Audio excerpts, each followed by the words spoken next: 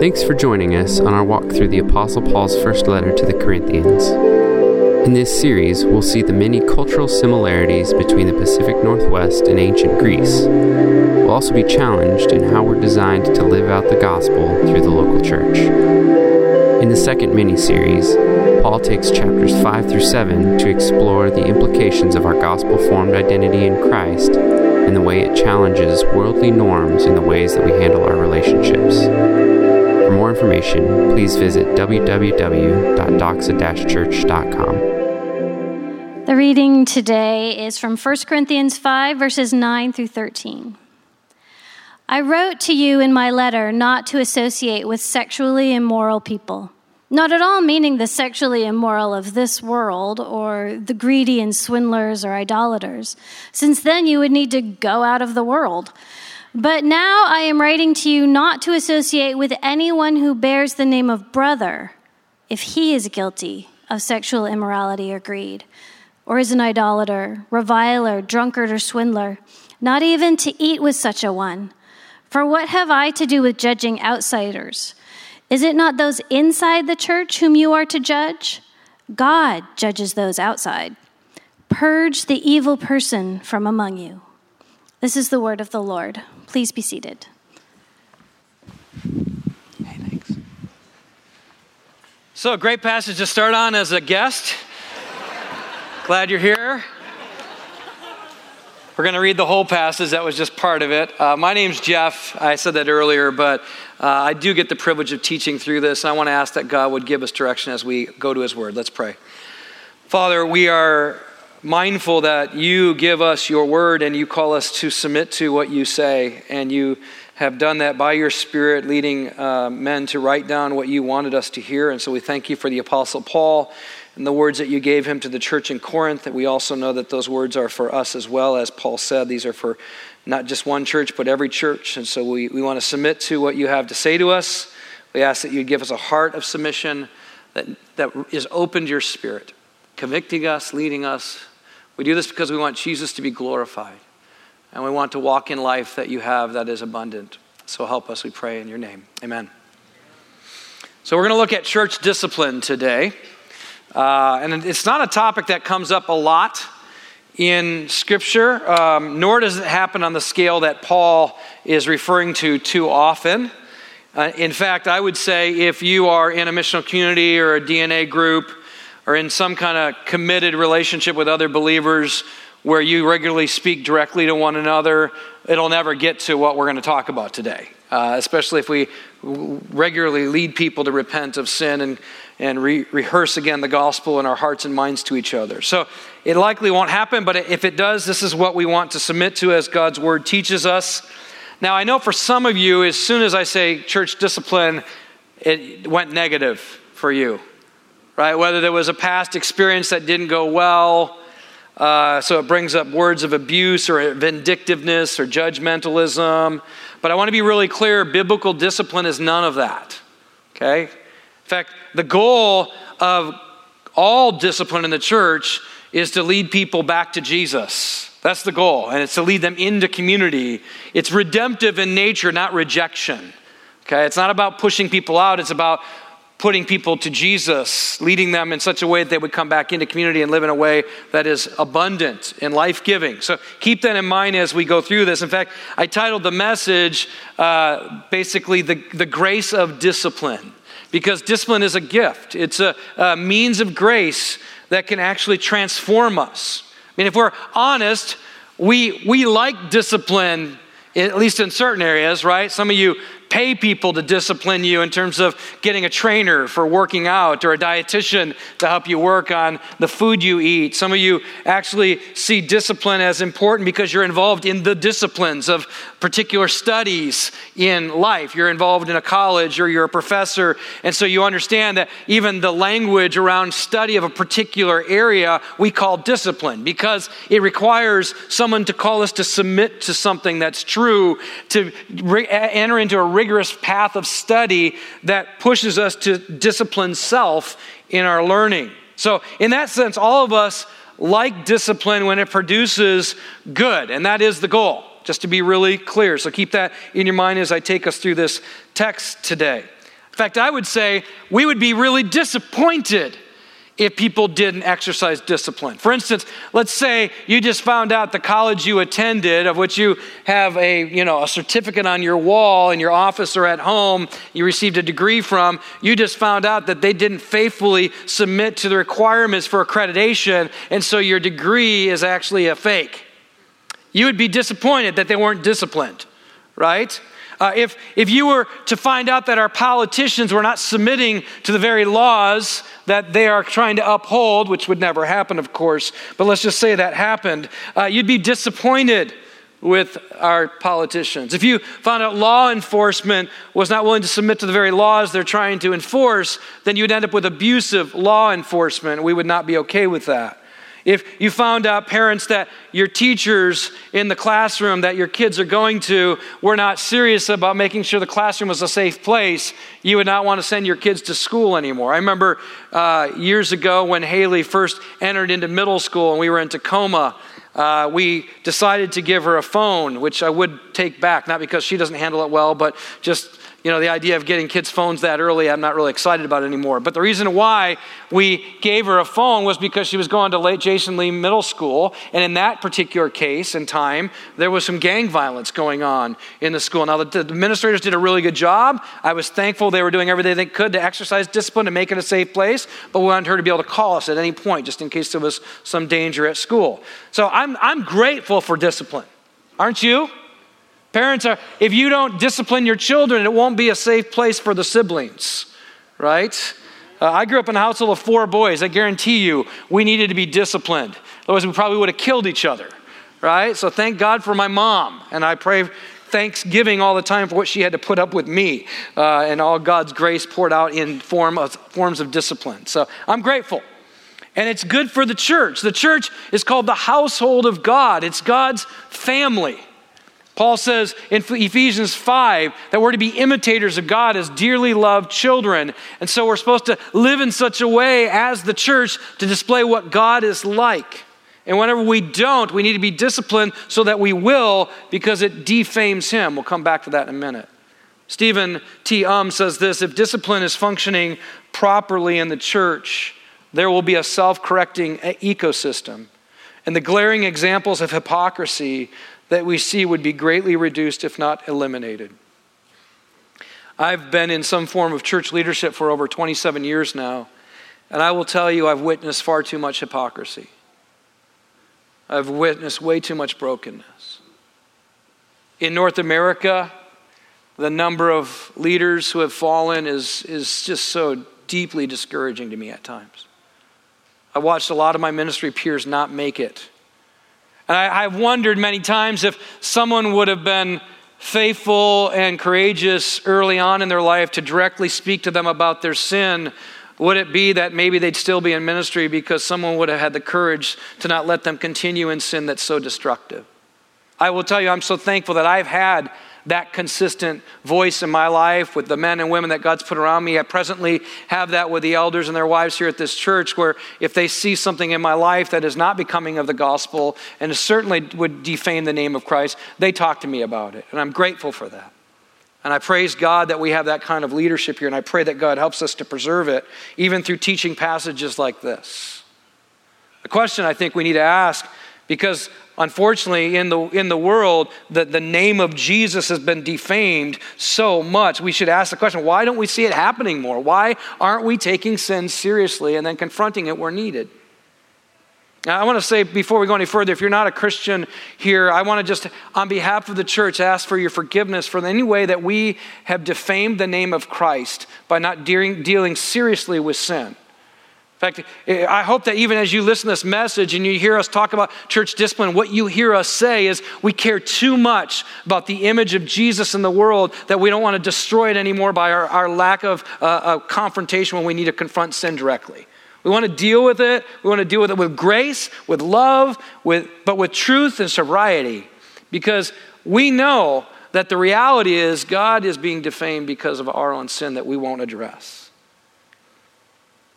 Why don't we see it happen more often? Why don't we exercise church discipline? As I even was looking around for how other people have preached this. Just to be clear, I'd already written my message, just not trying to find someone else's message, but just saying, like, has this been spoken on a lot? And there's just not a lot of people speaking on this. And you got to wonder why. Jonathan Lehman wrote a book on this called The Surprising Offense of God's Love. In it, he states that people object to the idea of discipline when, one, they approve of the action being disciplined. In other words, they don't like spiritual discipline or church discipline because the very behavior that's being confronted is the behavior that they think is okay. They're engaged in it themselves. Which may be one of the reasons why we don't see more churches confronting sin the way God calls us to, because we're engaged in it ourselves. Or second, they don't believe that the discipline matches the offense, which there's a good kind of warning there that we are careful not to be abusive, heavy-handed in the way that we exercise discipline. I would add a third, personally. I think sometimes, maybe that the people engaged in wanting to bring discipline are engaged in the sin themselves, so they can't do it, and they don't see it as wrong. Others I can see, like, maybe it's like we got to be careful, let's not be heavy-handed. I've seen abuses of it. But I would add a third. I think sometimes we're concerned more about what people think of us than we are what God thinks. And so we give into people approval to avoid offending somebody when we talk to them about their sin and how it's hurting people and others. I'm thankful that we're teaching through a book of the Bible, that we just kind of go through the text as God gives it so we don't avoid these hard passages, because we need this, I believe. In an age when we're prone to rewrite God's word to make it fit the cultural norms, where we have clear commands, where God says, this is how I want you to live and this is how I don't want you to live. And then we go, but he didn't really mean that. We need to hear God's word, and we need to be faithful to bring appropriate God-graced-filled discipline, that God would show up through his people lovingly and say, this is what God says, and this is how he calls us to live. In fact, I would say, I think one of the reasons why we see such an abuse of power these days is because we put the rights and the pursuits of personal liberty and happiness above all else, including other people's lives around us. That our rights and our happiness and what we want is so much more important than what God wants and how we love our neighbor as ourselves. And so the church, above all other places, should take seriously what it looks like to lovingly confront sin in a way that protects the name of Christ, the purity of the church, and you and I as followers of Jesus. Because here's the thing we need to keep in mind. Sin not only defames Jesus' name and gives a church a reputation that doesn't look anything like Jesus, but it also hurts you and I individually. We are all hurt when we continue in sin and we don't take it seriously. On the other hand, church discipline protects Jesus' reputation, purifies the church, and it preserves souls. Let's start, first of all, with protects Jesus' reputation. Paul in 1 Corinthians 5, verse 1 says, it is actually reported that there is sexual immorality among you, and of a kind that is not tolerated even among pagans. For a man has his father's wife. And are you so arrogant? Ought you not rather to mourn? Let him who's done this be removed from among you. Now, to be clear, it's likely that it doesn't say that, it doesn't call this woman his mother, so it's likely that his dad either got divorced or his mother died, and then his dad remarried, and then that day, the people who were basically available to be married were going to be younger women. So his dad likely marries a younger woman, and now the son is attracted to the new wife and then enters into an inappropriate relationship with her. Now, what's really important to get here, there's a lot of things to get, but one thing that's really important to get is it wasn't only wrong for Christians to do this. It was wrong for Jews to do this. It was wrong for the Greco-Roman world to do this. Like they're going, okay, you guys are talking about how you have this other life that you live in submission to God, but you don't even obey our law, let alone yours.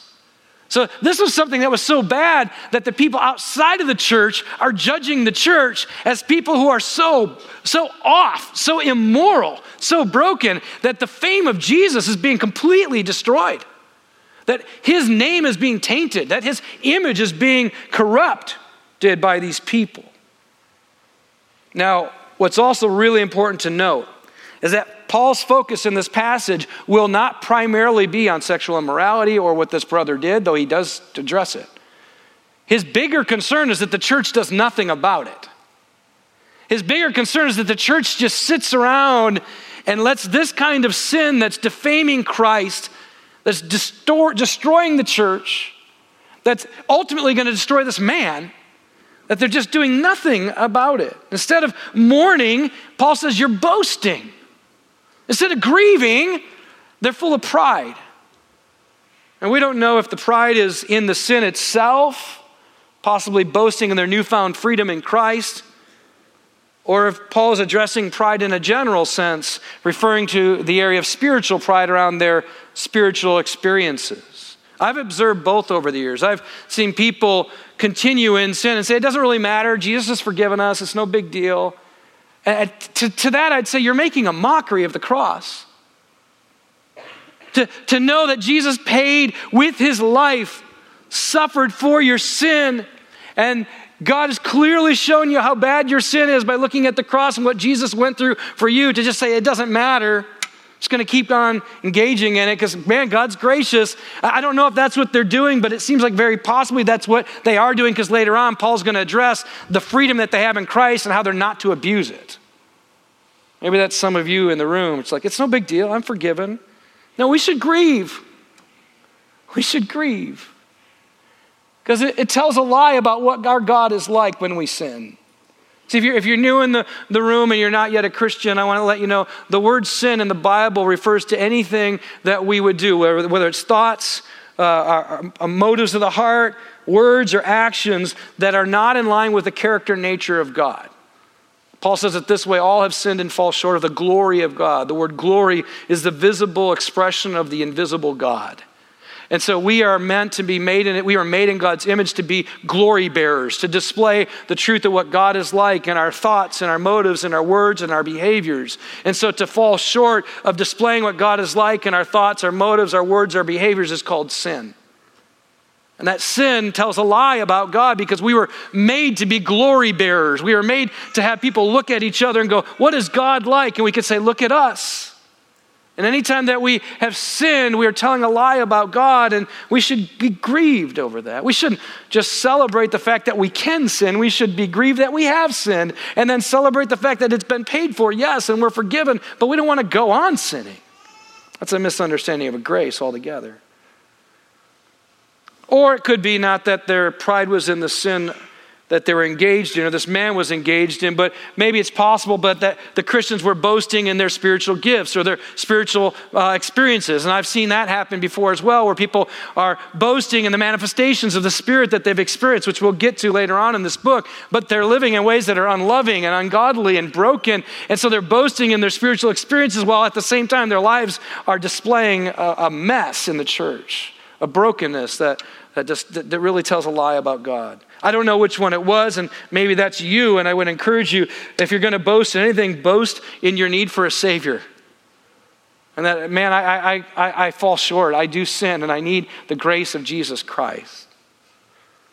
I've also, unfortunately, seen church leaders justify their sin by pointing to the fruitfulness of their ministry and saying, well, why would God bless our ministry if you're saying what we're doing is wrong? And I would just say God does all kinds of amazing work through broken people, and at times even very sinful people. In fact, Paul says at one point, even people that are preaching the gospel with wrong motives, selfish gain and selfish ambition, God still can work through. It's amazing how he does that. He doesn't affirm their sin, but he does affirm God's grace in his ability to work through us. But we should never, ever sit back and look at sin and not mourn or grieve over it. And the Corinthians know what's going on with this man, and it's like they're doing nothing about it. And who knows, maybe the guy was a wealthy man and they didn't want him to stop giving. Or he had a lot of influence and they didn't want to lose influence. I don't know their motives, but clearly Paul is saying you've done nothing. And this is the problem. It's not just the man's sin, it's the fact that you've remained silent. Now, I want to be really clear. Paul's not referring to non-Christians here in terms of sitting in judgment. He's not giving us permission to sit in judgment on those who are outside the faith or those who don't yet believe in Jesus and have received the knowledge of God through the Spirit.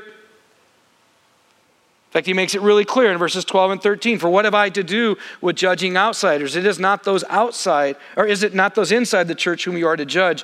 God judges those outside. In other words, let him deal with that. But it's amazing, isn't it, how we've gotten this so backwards?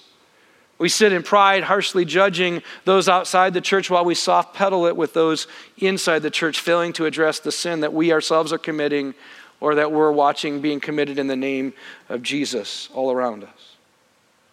Paul's also not telling us, to be clear, to disassociate with people who don't yet follow Jesus, with non-Christians. In fact, he wrote an earlier letter, it seems, that they misunderstood. So Paul has to clarify again in verses 9 through 10. I wrote to you in my letter not to associate with sexually immoral people. Not at all meaning the sexually immoral of this world, or the greedy and the swindlers or idolaters, since then you would have to go out of the world. So he's saying, I'm not telling you to just remove yourself from the world. I'm telling you to live in the world as a distinct people who deal with the sin within the church, not out there. See, Paul knows that God has saved us not only so that we might spend eternity in a new heaven and a new earth forever without sin, suffering, and death, but he also set us apart now so that we would be a display of what God is like in the way we treat one another, the way that we live in contact with each other, how we engage in relationships with one another. In a sense, like Paul says to the church in Ephesians 5, we're to be imitators of God as dearly loved children, and so that people could look at God's kids and find out what God's family's like. That's why Paul's confronting this sin. And the sin he's confronting, to be really clear, is the church doing nothing about sin that is public and destructive and ruining the fame of Christ.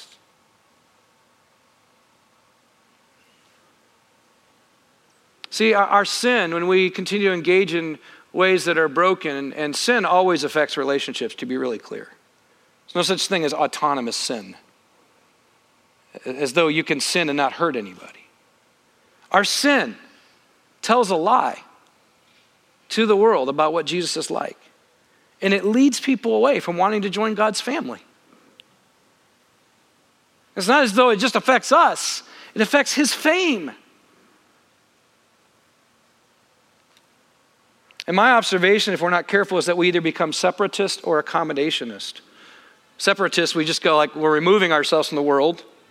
In some ways, we are afraid like God's power isn't strong enough to make us a holy people in the world, so we feel like we have to remove ourselves from the world. And that's not what Paul wants here. He wants us to stay in the world and be a taste of what God's like, to be a picture of his love, to be a display of his glory.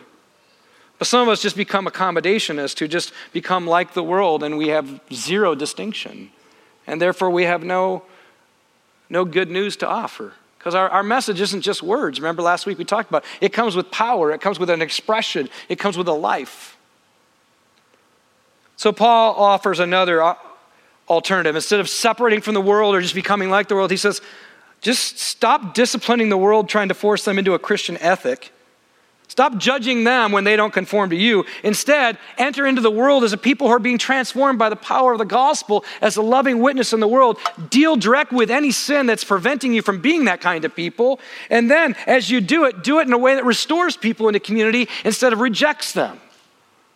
See, what Paul wants to do in this letter is to make sure, even in how you confront sin, it should look different than the way the world confronts brokenness. See, I own a couple homes in Tacoma that I rent out. If I rent it out to somebody, I do a background check. If I found out in their background that they have destroyed a few other homes before mine, they're not staying in my house, right? So when people get evicted, they aren't getting evicted for the purpose of restoration.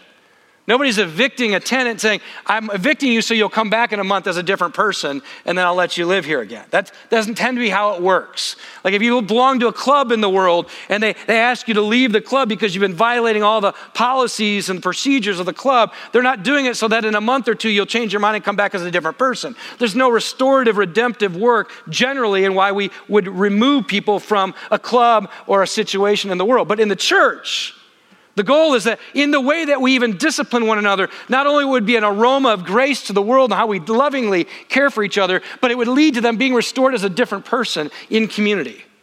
That's the goal. We're going to come to that in a bit. So Paul offers church discipline as not a way just to purify, we're going to get to, but to give the picture of what Christ is like in how we do it, because his name is being defamed. So not only does it protect his reputation, but it does purify the church. To say it again, the church doesn't stay pure by removing herself from the world. This church stays pure by addressing the sin within her and then removing them if necessary. We'll come back to that because that may sound harsh, but we'll come back to it. So how are we going to deal with ongoing, unrepentant sin in the church? Paul says, verse 3, "For though absent in the body, I'm present in spirit, as if present, I've already pronounced judgment on the one who did such a thing." First of all, Paul wants to be really clear. Even though he's not there, he's letting them know, here's what I think about this. And if you remember, he sent Timothy also as an imitator. If you know much about the letters to Timothy from Paul, there's a lot in there about purity. So Paul's sending an example of purity to bring a message of purity for the church. And what Paul wants to be clear about is he says, I've already pronounced judgment on the one who did such a thing. In other words, he's not afraid to call sin, sin. I think these days we're afraid to call it what it is. We want to call it like behavior problems or difficulties or struggles, or we try to give a different name to it instead of going, no, it's sin. What the Bible calls sin, we're going to call sin because God gets to say what is wrong. And sin, to be clear, if you're not a Christian, is anything that doesn't align with the character and nature of God. So to sin is to fall short of the glory of God. The glory of God is the visible expression of what God is like. So to fall short is to fail to tell the truth about God with our lives. That's what sin is. And whenever we do that, we need to call it that. I don't know if you've been in these situations, but you know how you learn how to tolerate people after once in a while, and you just kind of go like, well, that's just Jim. You know, if you're Jim, I'm not trying to point you out. You know, or that's just Mary. Mary, I'm not thinking of you, just to be clear. But what we end up doing is we give sin a person's name. Well, that's just who they are. And I would just say, no. As soon as you say that's just, and you put someone's name in place, you've basically said, especially if they're a Christian, I want to be clear about this, you've said they are their sin, and since we have to just tolerate with one another, we just tolerate sin. Instead of going like, no, that's Jim, and what he's doing is wrong, and we need to love him enough to talk to him to his face about what he's doing, because it's hurting him, and it's hurting his relationships, and it's hurting the fame of Christ. Paul continues. First of all, I'm going to call it sin. This is my judgment on it. It's wrong. Verse 4, when you are assembled in the name of the Lord Jesus. Now remember, Paul is concerned not just with this man's sin, but the reputation of Jesus. So he's confronting the whole church. When you are assembled, he says it to all of them. He also knows that they're complicit in the matter. They've been letting this go for a long time. So now he's going, next time you're together, and my spirit is present with the power of our Lord Jesus Christ. Notice he says the name of the Lord and the power of the Lord. So it's like you're representing his fame, and he is with you, and he's powerful. Don't forget, this is the resurrected king. It should sober us all a bit.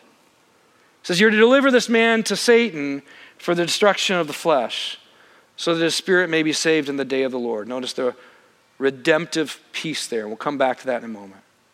That he would be saved. 11, now I'm writing to you not to associate with anyone who bears the name of brother if he's guilty of sexual immorality or greed or an idolater or a reviler or a drunkard or a swindler, not to even eat with such a one. Notice Paul isn't just addressing the particular sin of this man, but any other sin that's bringing disrepute to the name of Jesus and destruction to the church. A little side note, all the sins that he just listed, those are the exact sins that Moses listed in Deuteronomy when he said you're supposed to expel the brother or sister who's continuing to engage in those sins, okay? So some of you go like, man, the Old Testament doesn't apply anymore. Well, Paul would disagree with you. He's actually using the exact list in Deuteronomy as he lays this out for us. It's also clear in this situation, this has been going on for a long time. So those of you who are like, man, I got someone I got to go talk to after the gathering, man, I saw them sin this last week, and I'm going to go get them. No, Okay? You should love them. In fact, if you're in missional community with them or DNA group, that should be an ongoing every week conversation. How are you doing? Where are you at with that, brother? I'm going to pray for you. How can I encourage you? This is not a way of giving you all an excuse to go and remove somebody, especially if they just get on your nerves. Okay, just to be clear. This is an ongoing public sin that's ruining the reputation of Jesus and destroying the witness of the church in the city. Now, it's important, I think, that we draw from Jesus here. Paul would have this in mind, so I want to take you to Matthew 18, verse 15. If your brother sins against you, Jesus speaking to his disciples, go and tell him his fault between you and him alone. This is why at Doxa we regularly say we don't talk about people, we talk to people. So if you find yourself going and telling somebody else what somebody did do, you're already walking in the wrong way. Like if someone hurt you, sinned against you, your job is to go right to them. Not to make it a prayer request in a meeting, it's just, I'm not gossiping, I'm not slandering, I'm not tearing them down, I just got to pray about this. No, if someone sinned against you, go talk to them. If he listens to you, you've gained your brother. In other words, that's the end of it. Look we're doing well. By the way, listen doesn't mean he necessarily agrees with you or she agrees with you. It means that they're willing to submit themselves to another brother or sister who wants to speak into their life and walk together towards faithfulness to Jesus. It's not a heavy-handed way of saying, I told you what to do and you didn't do it. That's not what he's talking about.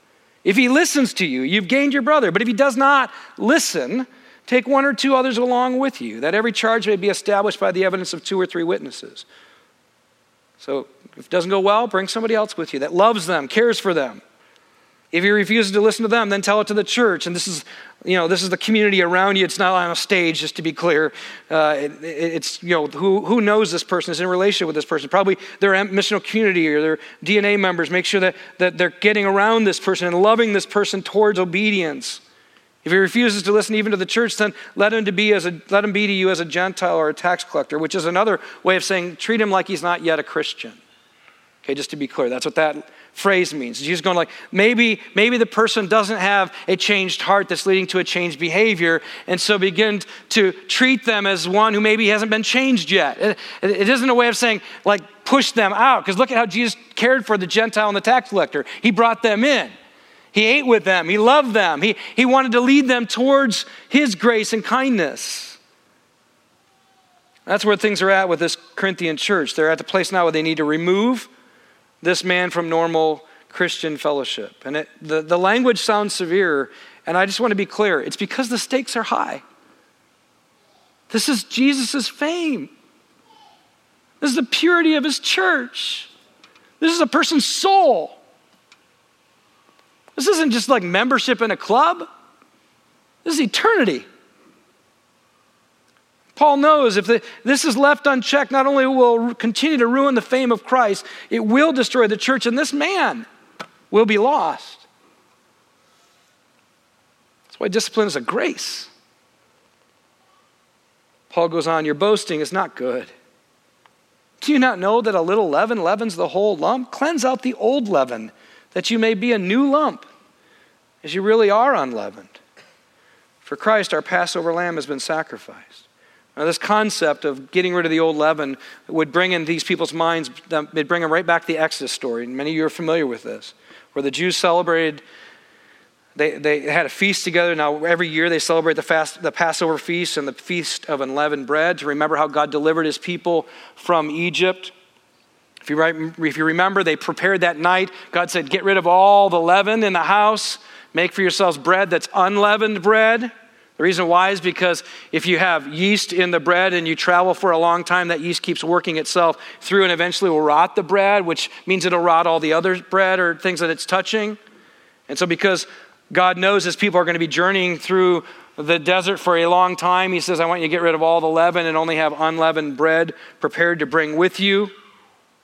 He also instructed them, if you might remember, to kill a lamb and put the blood of the lamb on the doorpost of the house, the sides and the tops, and then eat the lamb inside of the house, all of it. And if they had a small family, they're supposed to bring more in together, so they would eat the entire lamb together. And then God, as he passed through to bring his final judgment to Egypt, would pass over the houses that had the blood on the doorpost of the house and preserve their firstborn son's life. I don't have enough time to teach more on that, but it is important for this particular passage to understand that leaven then later became known as a metaphor for sin.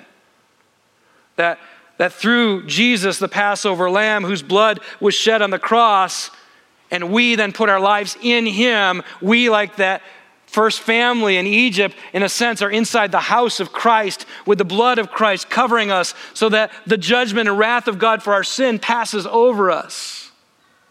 And the leaven has been removed, not through our own efforts, but through the work of Jesus Christ, that all our sin was put on Jesus at the cross. So at the cross, he not only died for our sins, but removes it from us. So that's why Paul says, you are unleavened. You don't have sin in you anymore. So start acting like you believe that. Live like it. You're already holy. Live as God's holy people. So he's saying purify the church, because here's the deal. Your sin affects other people. It's like the person who's in the bottom of a boat, he's drilling a hole in the boat and everyone's going like, we're all going to drown. He goes, no, this is my part of the boat. And that's what it is to be in the church, and you just let sin go. It affects everybody. We're not an island. Years ago, I was preaching, and I started feeling hot while I was preaching. And at the end, I got down and I was like, what is going on with me? And I realized there was a swelling in my lower abdomen, and I didn't know what it was from. And I showed my wife, and she's like, you got to go to the hospital. We get to the hospital, we find out I have MRSA. Now, some of you know what that is. Like, that's really bad. And pretty soon, everyone's like hazmat. Everyone's running away from me. They're like putting me in this like closed-in area. Why? Because it's highly contagious. And if that spreads, it's bad news for everybody in the hospital. Paul knows that's what this sin is. It's like leaven. It'll spread. It'll affect everybody.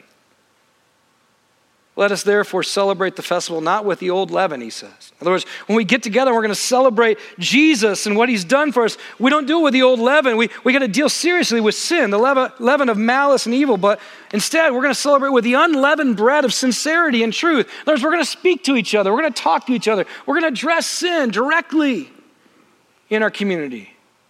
Because what we do affects everybody here. I want to be clear, our goal is in removing people from fellowship is redemptive, not dismissive. Let's look at what he says about how we engage in this. Verse 5, you are to deliver this man to Satan for the destruction of the flesh, so that his spirit may be saved in the day of the Lord. But I want to say it really clearly. Discipline is meant to preserve souls. The goal here is salvation of this man. The destruction of his flesh is referring to sin nature. It's referring to what we were before we came to Christ. It's very possible that Paul is realizing this man only claimed to be a Christian. He's in the community of faith, but he isn't a man of faith. He's part of the covenant community, but he hasn't received the beauty of the covenant. That he hasn't had a transformed heart that changes him from the inside out, and his behavior is potentially an evidence that he has a hard heart, not a new heart. So Paul is saying, don't treat him as if he's a Christian. That will be the worst thing you could do for him. Don't give him the illusion that he's inside the house under the blood of the Lamb without leaven in his life. Because the day of the Lord is going to come, and he will not pass over those who have not taken faith in Jesus Christ and found refuge under him. So Paul knows if you keep treating him as though he's no different than everybody else, one day he's going to face Jesus, and he's going to be surprised when Jesus says, depart from me, I never knew you.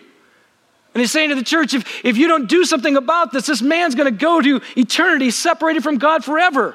His soul is worth much more. Come on, love him. Do what is best for him. So what do? First of all, do we deliver it? We deliver him over to Satan, Paul says. Now, if you're new to Christianity, you're going, whoa, hello, that's a little harsh. But it's already true if you're not a Christian, to be clear. The Bible is really clear that apart from faith in Jesus, just like the Israelites were slaves of Pharaoh in Egypt, you are a slave to sin and Satan. That you can serve one of two masters. You can serve Jesus Christ or you can serve Satan. But the Bible is really clear. But you may not agree with that. We believe Jesus clearly taught that. And so if this man is already under the rule and reign of Satan, Paul is just saying, just let him know that. Instead of being under the deception that he's walking in submission to Jesus Christ, only to find out one day he never knew Jesus. So in other words, Turn him over to what is already true of him. He's already living like a slave. And pray that the wickedness of sin and the hopelessness of not experiencing the grace of being in Christian fellowship would wake him up to his need for a Savior. That, like Paul says in Romans 1, God turns us over to our sin so that we would see how utterly sinful sin really is, so that we might turn to the one who can save us from our sins, Jesus Christ. Some of the specifics, because you go, what does this include? Clearly communicate to this person and the believers that are in fellowship with him that he's no longer formally a member of the church. And he can no longer participate in activities that only a Christian could involve himself in. One of those would be not taking the Lord's Supper, which is likely what's meant when it says not even eat with such a one. For them, the Lord's Supper was a meal that they ate together. It wasn't like a little cracker and cup. So for them, that was a weekly meal they had. And so he's saying, don't let them have the meal with you anymore. Because in so taking of the meal, he actually is drinking condemnation on himself because he's making a mockery of the cross that he doesn't even believe in. In fact, I would say this, as you come to the table this morning, the Lord's Supper is really a form of discipline in kind of a miniature form. Because every time we go to it, we're meant to have a mini spurt of a warning that every time we take it, we would remember our sin put Jesus on the cross, which would lead us to hate our sin. Knowing we're forgiven, it would also mean we don't want to keep sinning. And there's a sobriety that when we come to the table, I mean, we should do it with great joy because our sins are forgiven, but we should do it with great sobriety because we don't want to keep sinning. Amen? And the person under discipline is by definition one who's dug his heels on the ground and says, I don't want a warning. I don't need grace. I don't care about my actions and how they affect people. For this person, coming to the table, eating the supper, ceases to be grace for them, and instead it becomes a danger because they're eating to their own condemnation, making a mockery of the cross. So it's really an act of grace to say, don't come to the table until they realize, I've sinned. I've rebelled against a holy God, and his son died for my sins. I want to stop sinning and I want to follow Jesus. I want to receive his grace, but I want to live in submission to my brothers and sisters who can help me not to continue in sin.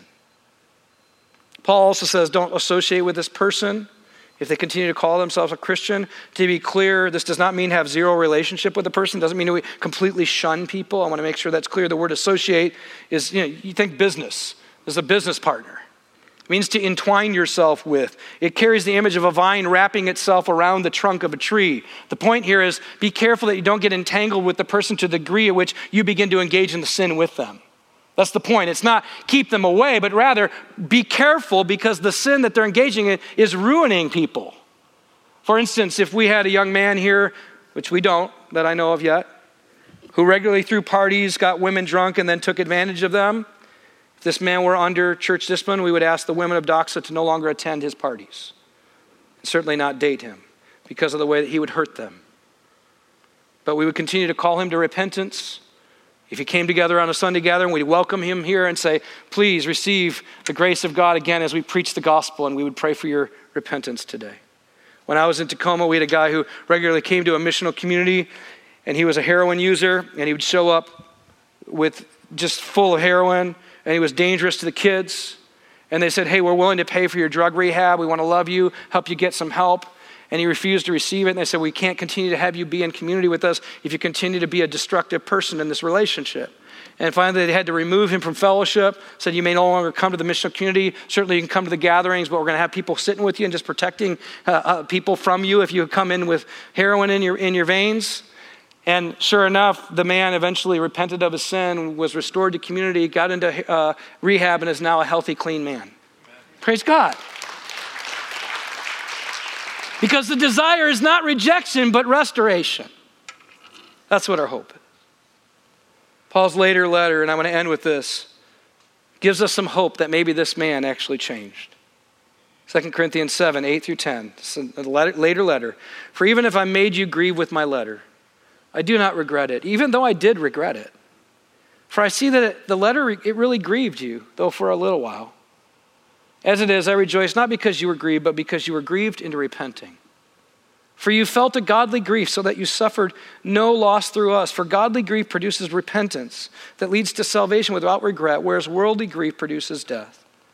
Family, our hope here is that we'd love each other enough to say things that we might even regret later on because it's hard, but that we wouldn't regret it because we knew it led them to repentance, which led to salvation, which led to restoration. And that's the goal. Amen? Family, I'm really going to call us to start with talking to each other directly. If that doesn't work, bring another friend with you. If that doesn't work, bring some leaders with you to help you.